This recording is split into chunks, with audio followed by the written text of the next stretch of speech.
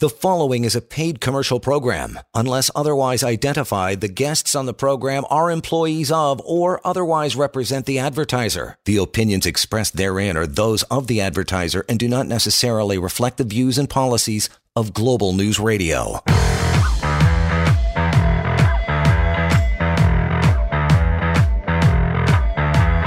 This is the Employment Law Show on Global News Radio.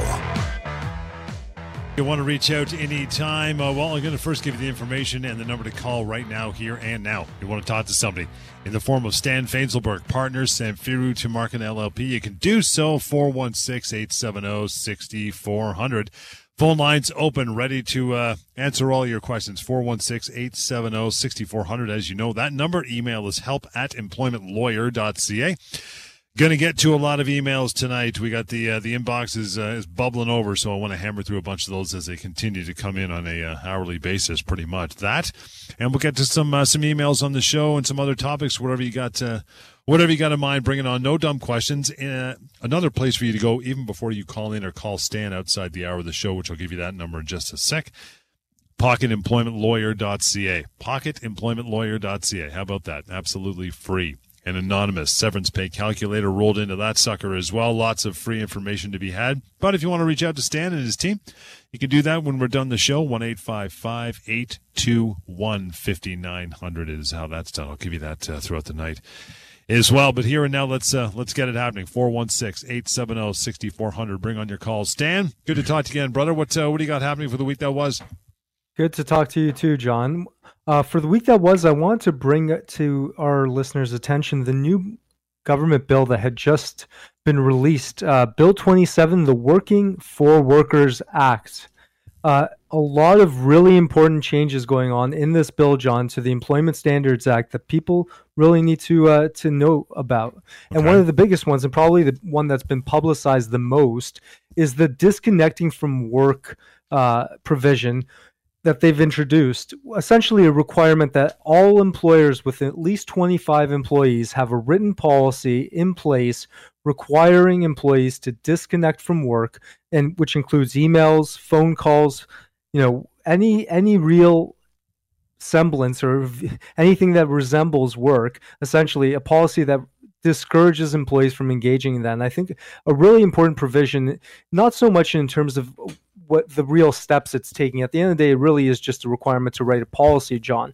But I think it's more important in the tone that it's trying to set in the workplace and setting this mindset of disconnecting from work and trying to implement that, because as we all know, and especially during the year and a half that we've all essentially been working remotely, the lines between work and home have very much been blurred.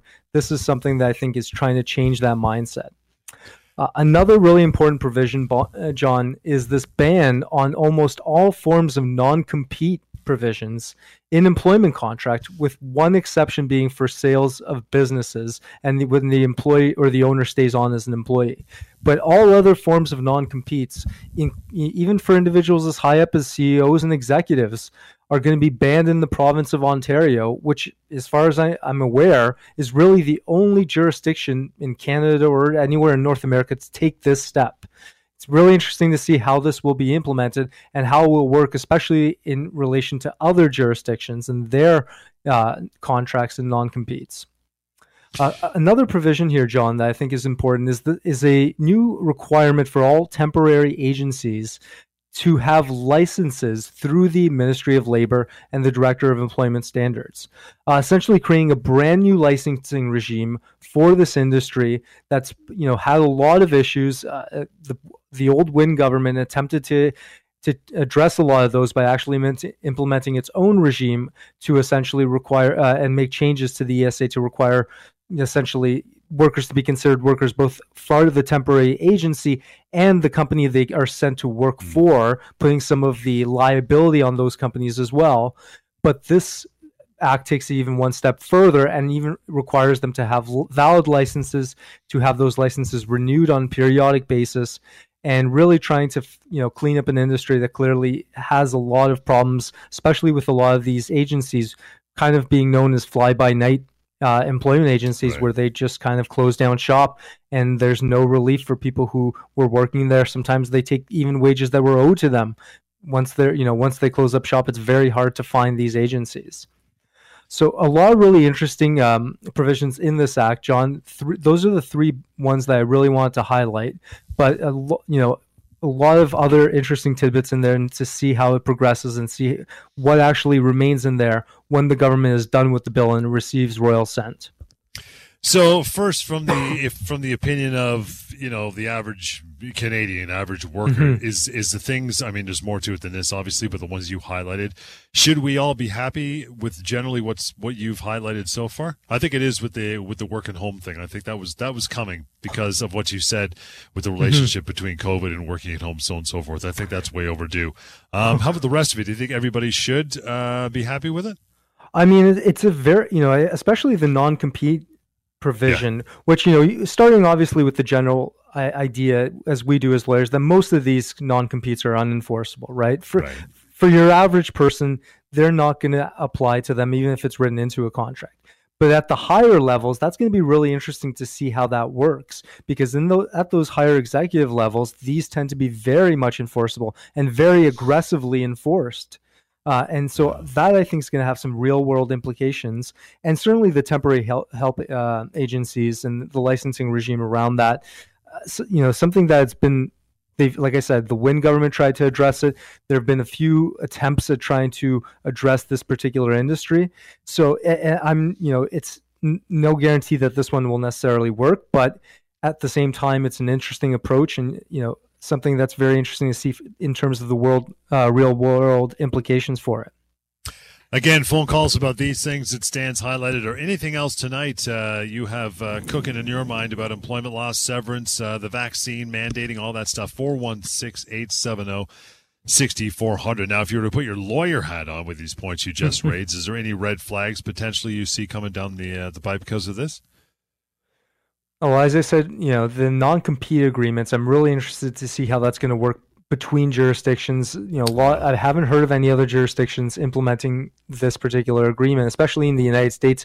There's actually case law that suggests they're very much enforceable, not even just at the highest rungs of a hierarchy in a business, but even to the lowest individuals who sign them and who just, are really not something that this was intended to be applied to. I mean, even individuals who are drivers are signing non-compete saying they can't go to drive for another company. What possible reason is that there for that, except for a restriction on labor and essentially creating control and giving more power to the company in that instance? Yeah. I mean, the American system's completely different, especially, as you know, when it comes to severance and the like. I mean, it's absolutely employment at will is not something you want up here for sure. But again, 416-870-6400 is the number you want to use to call through and ask Stan any of your questions tonight. Again, if it's COVID related, workplace mandate, all that stuff. We tackled all. Severance question, overtime question, doesn't matter. 416-870-6400. If you have something else to talk about, let's do that first. If not, brother, we'll go on to our first email, because I did mention we're going to get through a ton of those. What do you say? No, I think that was all I wanted to cover tonight. So why don't we hit up the emails, John? All right, Rishma, thank you so much for chiming in tonight. You're the first one. Says, hey, Stan, I was just terminated from my company because of a post I made on my personal Facebook account.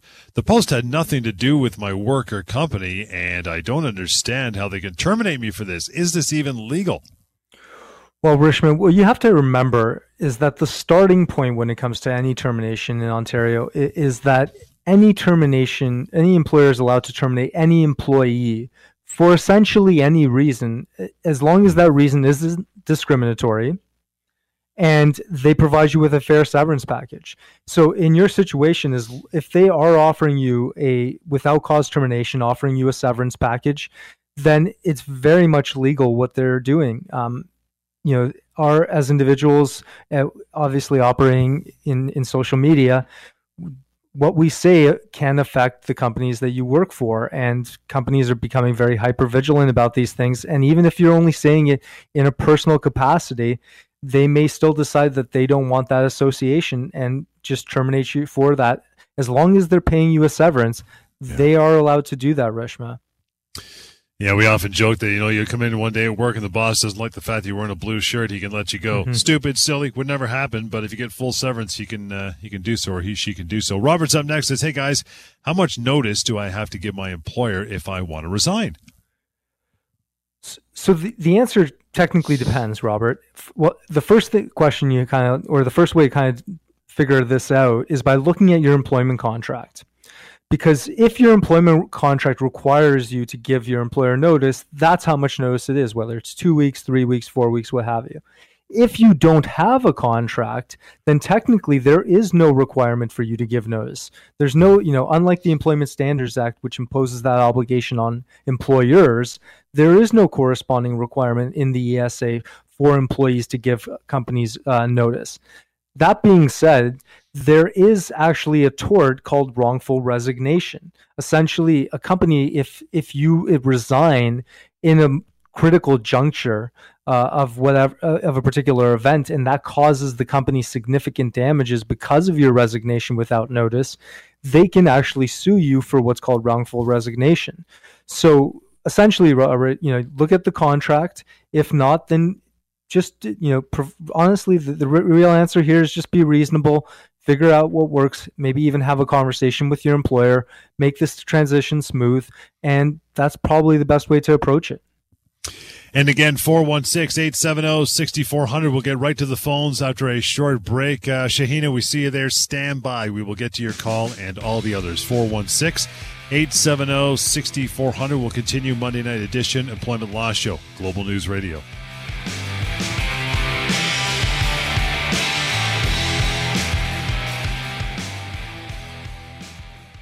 You are listening to a paid commercial program. Unless otherwise identified, the guests on the program are employees of or otherwise represent the advertiser. The opinions expressed therein are those of the advertiser and do not necessarily reflect the views and policies of Global News Radio.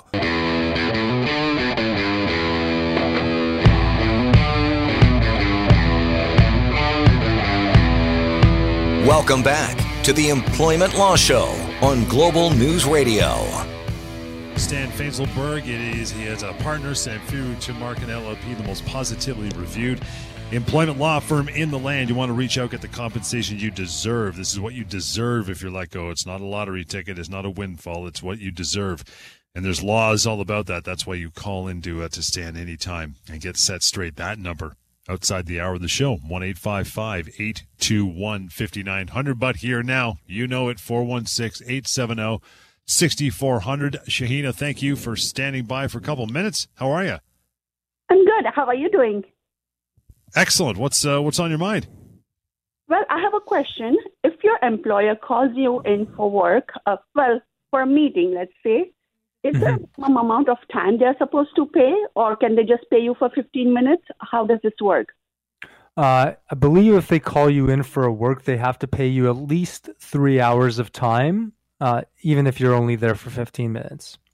But if they call you for a meeting, does the same 3-hour rule apply? Yeah, a meeting is work. Okay, I thought so. Follow-up question.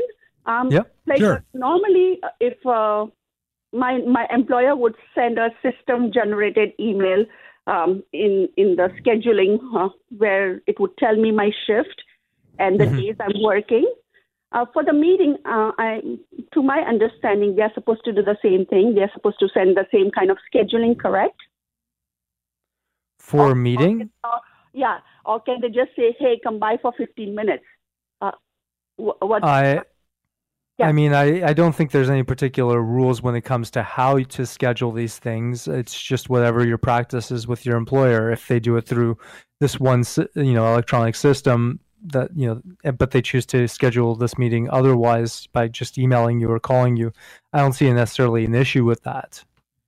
Okay. And what happens if, let's say, you have to take time off work sick because your doctor has advised you to do so, and your employer is hesitant, or let's say they've not given you a schedule for a whole month? How does this go about then? Well, if your doctor is advising you not to work, then your employer has to comply with your doctor's medical note that if you provide them with that, and they have to let you not work. I'm not sure what you mean about them not scheduling you. Well, after when the employee says, okay, I'm ready to come back with modified duties, they have to take you back? Yes, absolutely. They have the obligation to take you back and to accommodate you to the point of undue hardship. Okay. Which essentially means if they can accommodate you, they should and have to. Okay, and if, let's say, if they try to do what I just said, they're refusing the shift. Yes, yeah, they're basically trying to get for 15 minutes meeting. We want to talk to you in person. So it doesn't sound very, let's say, muddy intentions. It feels like, I don't know, maybe it's not. Well, I think you just have to kind of attend the meeting and see how it goes. But if they do terminate you, or if they attempt to discipline you or reduce your work in some way, because essentially as a reprisal for you taking a sick leave, that's definitely not legal. Okay. Okay, I will contact your office. Thank you so much for your advice. Thank you. No problem. Thank you. Thank you so much, Shahina. You want to reach out with any more questions, and the ones you asked were great as well, by the way. Thank you for that. It is 1-855-821-5900, and the number Shahina used. You can use it as well. It's just that simple. Call quickly, couple minutes, you'll get some answers, right? 416-870-6400. Moving on to Talia. And again, this email address we use, you can use now, anytime. As a matter of fact, help@employmentlawyer.ca. Talia says, hey, Stan, how much time should an employer provide an employee to review an employment contract? I mean, there's no set amount of time. Again, a lot of things in law, it really turns on the question of reasonableness. It depends on the context, depends on the employee's situation, depends on the type of move we're talking about for an employment contract. Is it just somebody switching jobs? Is it require them moving across the continent? Really, I mean, it comes down to this question of reasonableness. But at the end of the day, the important thing is that the employer does have to provide some amount of time for you to seek out and go talk to an independent legal counsel, essentially to give you an opportunity to review the contract. Because if they just give you a contract and say sign it on the spot, basically you can argue that you didn't have an opportunity to review it and therefore didn't know what it said, couldn't understand its legal implications, and therefore it doesn't apply to you. To your point, when you said have it reviewed, that is something you should I mean, you're going to take some time anyway, which was the crux of Talia's question, but that's something you should always do, is reach out to you or a member of your team, because I would imagine there's a lot of, legalese and language in there that the layperson, myself and anybody else listening, would not understand. They're going to look at the main things like, my holiday pay. Okay, I get overtime. Oh, the salary is what it's supposed to be. Okay, let's rock on. And there could be bad things in that contract that you've overlooked because you're not an employment lawyer, correct? I mean, I would say that at least 6 out of 10 people that I speak with, John, are surprised to know that their contract contains a termination clause that they may have read at the time. They just didn't bother understanding or thinking about, frankly, and are surprised to hear that, hey, they might not be able to get the severance they expected because of the contract they agreed to, 5-10 years ago when they started working at this company. So at a minimum, I agree, you need to have this contract reviewed. You want to understand its implications, and you want to be able to potentially, renegotiate the terms to something a little bit more reasonable if the terms are unreasonable. And is that something somebody should feel comfortable doing or proposing to a potential employer, saying, look, this is cool. I'm eager to get started in the job. It's, it's full steam ahead, but I got a couple things I want to maybe hammer out with you guys that aren't quite kosher. People have more than enough time, and they should not feel scared to do something like that, right? I mean, I definitely agree that it makes sense to review these things and think about it and, potentially renegotiate. It all comes down to leverage at the end of the day, John. It depends on what's your negotiating position, because if you're somebody who has a secure job and they're trying to poach you, you have a lot of leverage, and that's the opportunity to use it when you've got the leverage. Because once you sign on the dotted line and you resign from your old job, at that point, it's, you can try and renegotiate. They're probably not going to be willing. So that in a situation like that, I absolutely agree. It doesn't harm somebody. If you're coming in and it's from a much different perspective. It depending on the clause, especially certain clauses, really companies will never remove because they're just generally enforced throughout the company for every employee. It all comes down to context like that, but it really well, I think it is that there's very little harm. Employers don't really, chastise employees for trying to renegotiate to better their position a little bit. They kind of expect it to some degree, especially right now when we have a fairly hot labor market. Right. And so there's really no harm in trying. And I guess if you're in the situation where you've you're maybe on the short list or gone through 3 or 4 interviews and you're top 1 or top 2 for the position, well, now you got a little bit of leverage, like you said, because they put a lot of resources and time into you already. So they probably won't blow you off as a candidate if you just want to massage a couple of the things inside that contract as well, right? Yeah, I mean, companies are fairly reasonable. If a lot of these times, the contract is written by a lawyer, and when a lawyer writes a contract, they're writing it in their client's interest, in their client's best interest, to ensure that they're protected in every hypothetical way. And sometimes that's obviously great for the company, but sometimes these clauses and the way they're drafted could be off-putting for employees. They might be a little bit too restrictive. You might have a non-compete in there where a guy may not want to be, subject to it, or it may not make sense, frankly, to be subject to it because maybe they work in IT or something like that, and really not a industry that's usually subject to a non-compete. So things like that, companies just kind of take the contract from the lawyer, give it to the potential employee, and say, "Please sign this," because they trust their lawyers in terms of looking out for their best interests.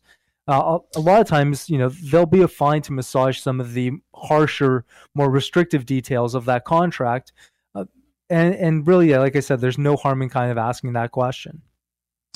And again, if this is something that you're coming up against, an employment contract, or you're thinking about, or one's coming down towards you soon, you're starting a new job, reach out to Stan and have them review it. They're gonna know and find things in there that might be a little distasteful for you if you simply sign 1-855-821-5900 to do that. Help at employmentlawyer.ca. But you still got lots of time here and now for the remainder of this show. 416-870-6400. And let's get down to another email. We're going through the inbox here, by the way, so that's why we have so many emails. Tiffany says, "Hey, guys, is there a difference between notice and severance pay?" What do you say about that? It's actually a lot of confusion around these two terms, John, because they mean the same thing and they mean something completely different depending on the context. And so what I mean by that is under the Employment Standards Act, these two terms mean something very specific. Okay. Under the Employment Standards Act, notice or termination pay, which is the pay in lieu of notice equivalent, essentially equates to 1 week per year up to a maximum of 8 weeks for notice or termination pay. Now, if you have a company that has a payroll of over $2.5 million, and if you've worked there for over 5 years, then under the ESA, you are also entitled to what's called severance pay. And that's an additional 1 week per year up to a maximum of 26 weeks of severance. So under the ESA, those mean two very distinct and different things. Under the common law, and generally colloquially, when you might talk to a lawyer about it, they are usually used interchangeably. I mean, notice specifically means giving somebody notice, essentially telling them, "Hey, your job is coming to an end at this date," and consider the time between now and then to be working notice. And severance pay, severance is obviously just whatever package people expect to receive. At the end of the day, generally speaking, the terms are used interchangeably along with wrongful dismissal damages, pay in lieu of notice. Often people just mean what is the money that I'm entitled to, or the amount of time I'm entitled to in terms of notice. But as I say, so they mean something very distinct in certain contexts, and something very interchangeable in another. And I guess, it's for the average person listening, the average, person who's got a job. I mean, the ESA, so on and so forth, like you said, the $2.5 million. I mean, that's kind of a moot point. We're more worried about your, common law entitlements. That's what we really focus on this show, and that's the crux of everything, and the one that's going to carry you through, correct? Absolutely. I mean, your ESA entitlements are really, for most people, they're about a week up to a maximum of 8. For other, for maybe 30% of people, they're somewhere around 2 weeks per year. Whereas under the common law, generally, as just a very basic rule of thumb, it starts at about a month per year and goes up or down from there. Right. Depending on years of service, position, how long somebody's been there, and their age. Yeah. So, and then reaching out to 24 months, which you're never going to see if you go to the the website for the government for that type of information, for sure. As you mentioned, 416-870-6400 is the way to reach out. Gary, thanks for hanging on for a moment. How are you? Hey, Gary. Quick question here. Sure. Yep. I've been with my employer for 4 years. I work in the delivery function. Anytime after 8 p.m. in the evening, they've paid double time. Mm-hmm. They're now proposing to eliminating that double time after 8 p.m. at night. Could that be construed as a constructive dismissal by changing that? So how many, in terms of real dollars, in terms of a proportion of your income, how big a percentage are we talking about? Are we talking about it reduces your income by 5% or 20% or 15%? I would say a good 30-40%. Oh, really? Then, yeah, I mean, when you're talking about that big a reduction in your income, and I don't care how you call the reduction or what form it takes, if it's a reduction in, a special kind of allowance that you've been getting, or a special a premium that you've been getting paid for evening shifts, it's still at the end of the day to you just a reduction in your compensation. And when you're talking about 40%, absolutely, that is a constructive dismissal, and you do not have to accept that. Fair enough. I appreciate the information, gentlemen. Thank you, Gary. Appreciate your time with the phone call as well. If things start to boil over for you, Gary, feel free to reach out to Stan and his team and have a lengthier conversation for sure. 1-855-821-5900 to do that anytime, and help at employmentlawyer.ca. Where we're down to Stella. Stella, thank you for reaching out. Help at employmentlawyer.ca says, I got terminated today, but I was told I have to stay around until the end of April. Do I actually have to keep working even though they fired me? So unfortunately, Stella, I mean, you do, if you want to obviously get paid until the end of the period, and if you want to have the possibility of potentially getting severance after that, whether that's severance under the ESA, which they would owe you once the working notice period ended, or whether that's just because of the fact that whatever, working notice they're giving you is maybe significantly less than what you're entitled to. And, once that period is done, it doesn't mean what your entitlements are done. It just means that from there, you're owed pay in lieu of that working notice. So, I mean, if you want to get to that point, you do unfortunately have to stay and work throughout the period that they've asked you to work. It's up to it's at the employer's discretion whether they want to provide somebody with actually working notice, as they've done for you, Stella, or whether they just rather have you leave that day and pay you out. But at the end of the day, it is up to their discretion, and there's not much you can do if they choose to exercise that discretion and have you work out some period of time. Do you think possibly, if you were to advise Stella, the angle she should be looking at is, okay, nothing I can do about that, so I'm going to hang around here and have to work until April. Now, I guess from now until April, if that's the end of it, she should really be looking if that is sufficient time in lieu of severance for her to be there. In other words, is that enough notice? And at the end of April, when she's supposed to be gone, are they still going to owe her more? I mean, is that where she should be looking? Yeah, I mean, that's absolutely a possibility, depending on how long she's been there. If we're talking about now until April, that's only potentially 4 months, 5 months.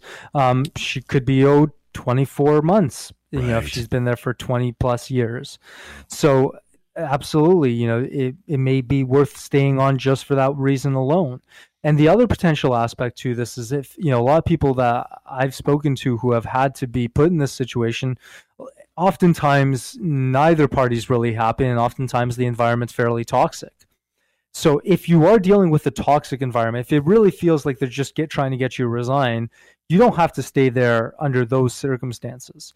Or, if you really can't deal with the pressure, the anxiety, what have you, you can talk to your doctor about taking a potential medical leave, and that does not affect your entitlements, at the end of that. And in fact, they will owe you money for the period that you're off, because you cannot provide working notice to a person who's medically unable to work.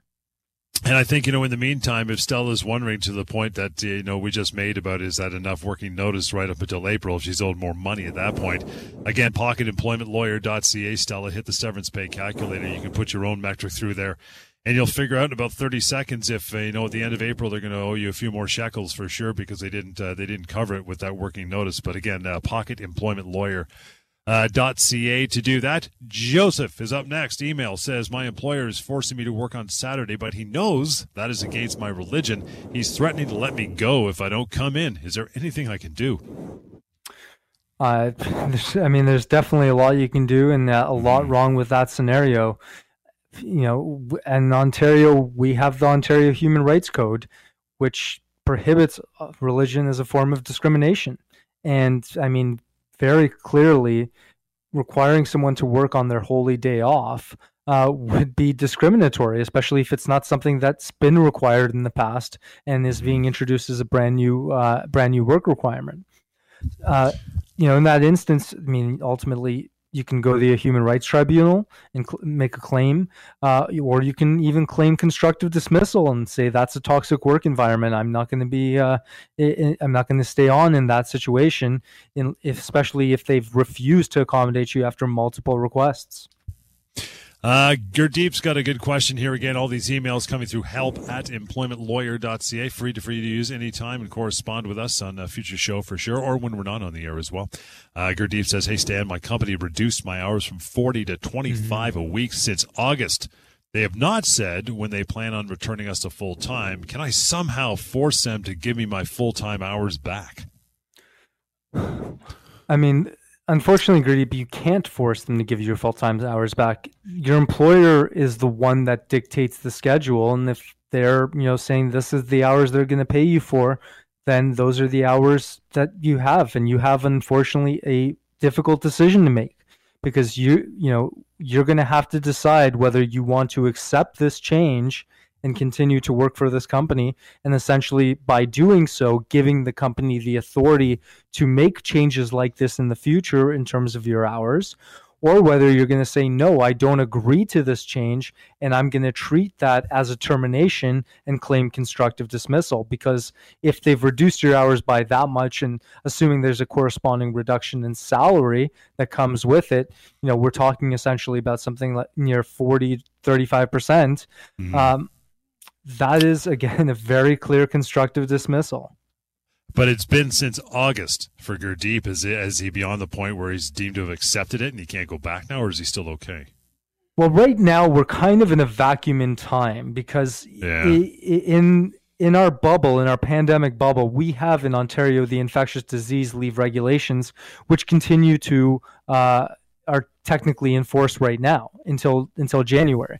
And they give an employer the ability to do this right now unless they're willing to, at the end of once they expire these regulations, they have to reinstate them to their regular hours.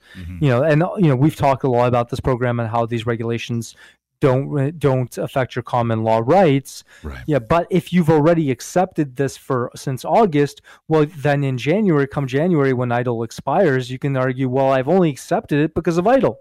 And now either give me my hours back or I'm going to claim constructive dismissal. Right. So, EIDL can be used both as a sword and a shield in some instances. And I would say that's one way we can do so here for Gurdeep. Let's try to get to Pang here with our last couple minutes of the show tonight. Pang says, hey, guys, a person at work keeps harassing and bullying me. I talked to HR, but they won't do anything. And I'm very frustrated and not sure what to do because I cannot afford to lose this job. Who do I go to about this? Well, Pang, I think in your situation, the starting point in assessing this is to decide what is it that you're trying to achieve. What is the goal? Is the goal to stay there and get it resolved? Is the goal to leave and claim constructive dismissal and try to get your severance? Is the goal to potentially just remove yourself from the workplace for a bit and let things cool down and see how things feel in the future? Because depending on the answer to that question, there's multiple ways you can approach this. You can obviously try to escalate things above HR and speak to people in the more executive position about this situation. You can escalate things to the Ministry of Labor and file a complaint with them in terms of the harassment. You can, if it's in any way sexually related, you can file a complaint under the Human Rights Code with the Ontario Human Rights Tribunal. Also, if the situation becomes extremely unbearable and is giving you medical health issues, you can talk to your doctor about taking a medical absence, and applying for short-term and, if necessary, long-term disability. There's a whole spectrum of options available, Pang. It really starts from what is it that you're trying to achieve and what is the endpoint you're trying to get to. Pang, that is a good email, and it's just about going to wrap it for the night. We're just about out of time, but that's okay. You can still reach out anytime. Send an email along to Stan and his team. You could do that like we've been reading so far tonight. help@employmentlawyer.ca is the way you do that. I did mention pocketemploymentlawyer.ca with tons of employment law information, free and anonymous, and access to the severance pay calculator there as well. And phone number 1-855-821-5900 is the way to reach out to Stan and his team. Again, we're out of here until Wednesday. We'll be back, but stick around anyway. On Point's coming right back with Alex Pearson here on Global News Radio. The preceding was a paid commercial program. Unless otherwise identified, the guests on the program are employees of or otherwise represent the advertiser. The opinions expressed therein are those of the advertiser and do not necessarily reflect the views and policies of Global News Radio.